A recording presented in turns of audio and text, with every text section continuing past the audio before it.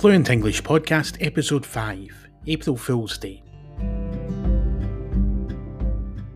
Hello, welcome to the Fluent English Almost Daily Podcast, a podcast designed to provide you with native language English audio to help you practice your English, improve your comprehension, and learn some vocabulary along the way. Today we are going to talk about a very funny day here in the UK called April Fool's Day.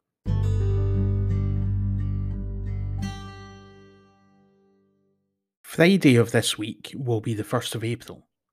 It's always nice to start a new month, but the 1st of April is also special for another reason. In many countries, it is called April Fool's Day, and it is traditional for people to play jokes on each other and to try to make people believe things that aren't true on this day. In the UK, jokes and tricks can be played up until noon on the 1st of April. After midday, it's considered bad luck to play a trick. Noon and midday are other names for 12 o'clock in the afternoon.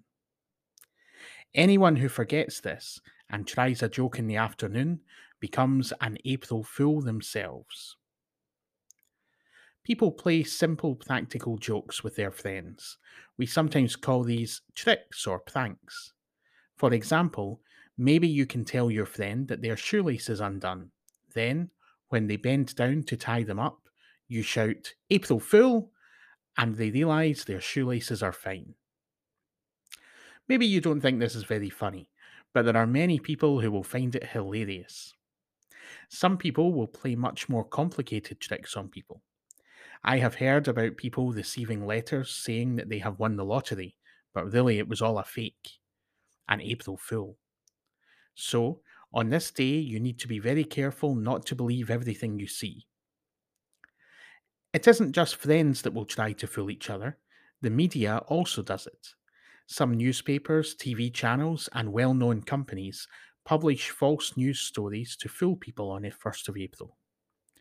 One of the earliest examples of this was in 1957 when a programme on the BBC, the UK's national TV channel, broadcast a report on how spaghetti grew on trees. The film showed a family in Switzerland collecting spaghetti from trees, and many people were fooled into believing it, as in the 1950s, British people didn't eat much pasta, and many didn't know how it was made.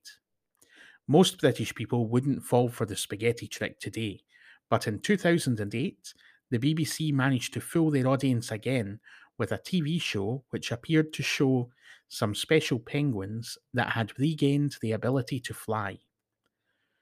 Two major UK newspapers, the Daily Telegraph and the Daily Mirror, published the important story on their front pages.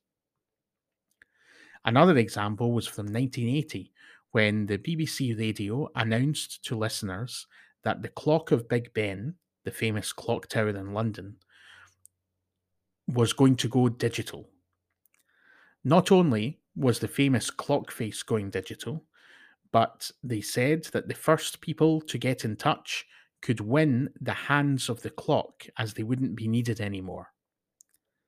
Unfortunately, this did not go down well, and the BBC was apologising for weeks after the joke was made. Some people just clearly didn't see the funny side.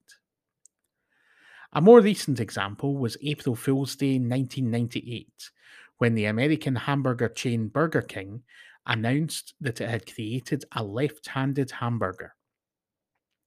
The advert for the new product explained that all the ingredients had been rotated 180 degrees so that it was more comfortable for left-handed people to pick up and eat. The following day, Burger King admitted that this advertisement had been a hoax, but they said that thousands of customers had gone to restaurants across the USA asking for a left-handed burger. April Fool's Day fans say it encourages fun and laughter, and one study found that it reduces stress and therefore could be good for your heart.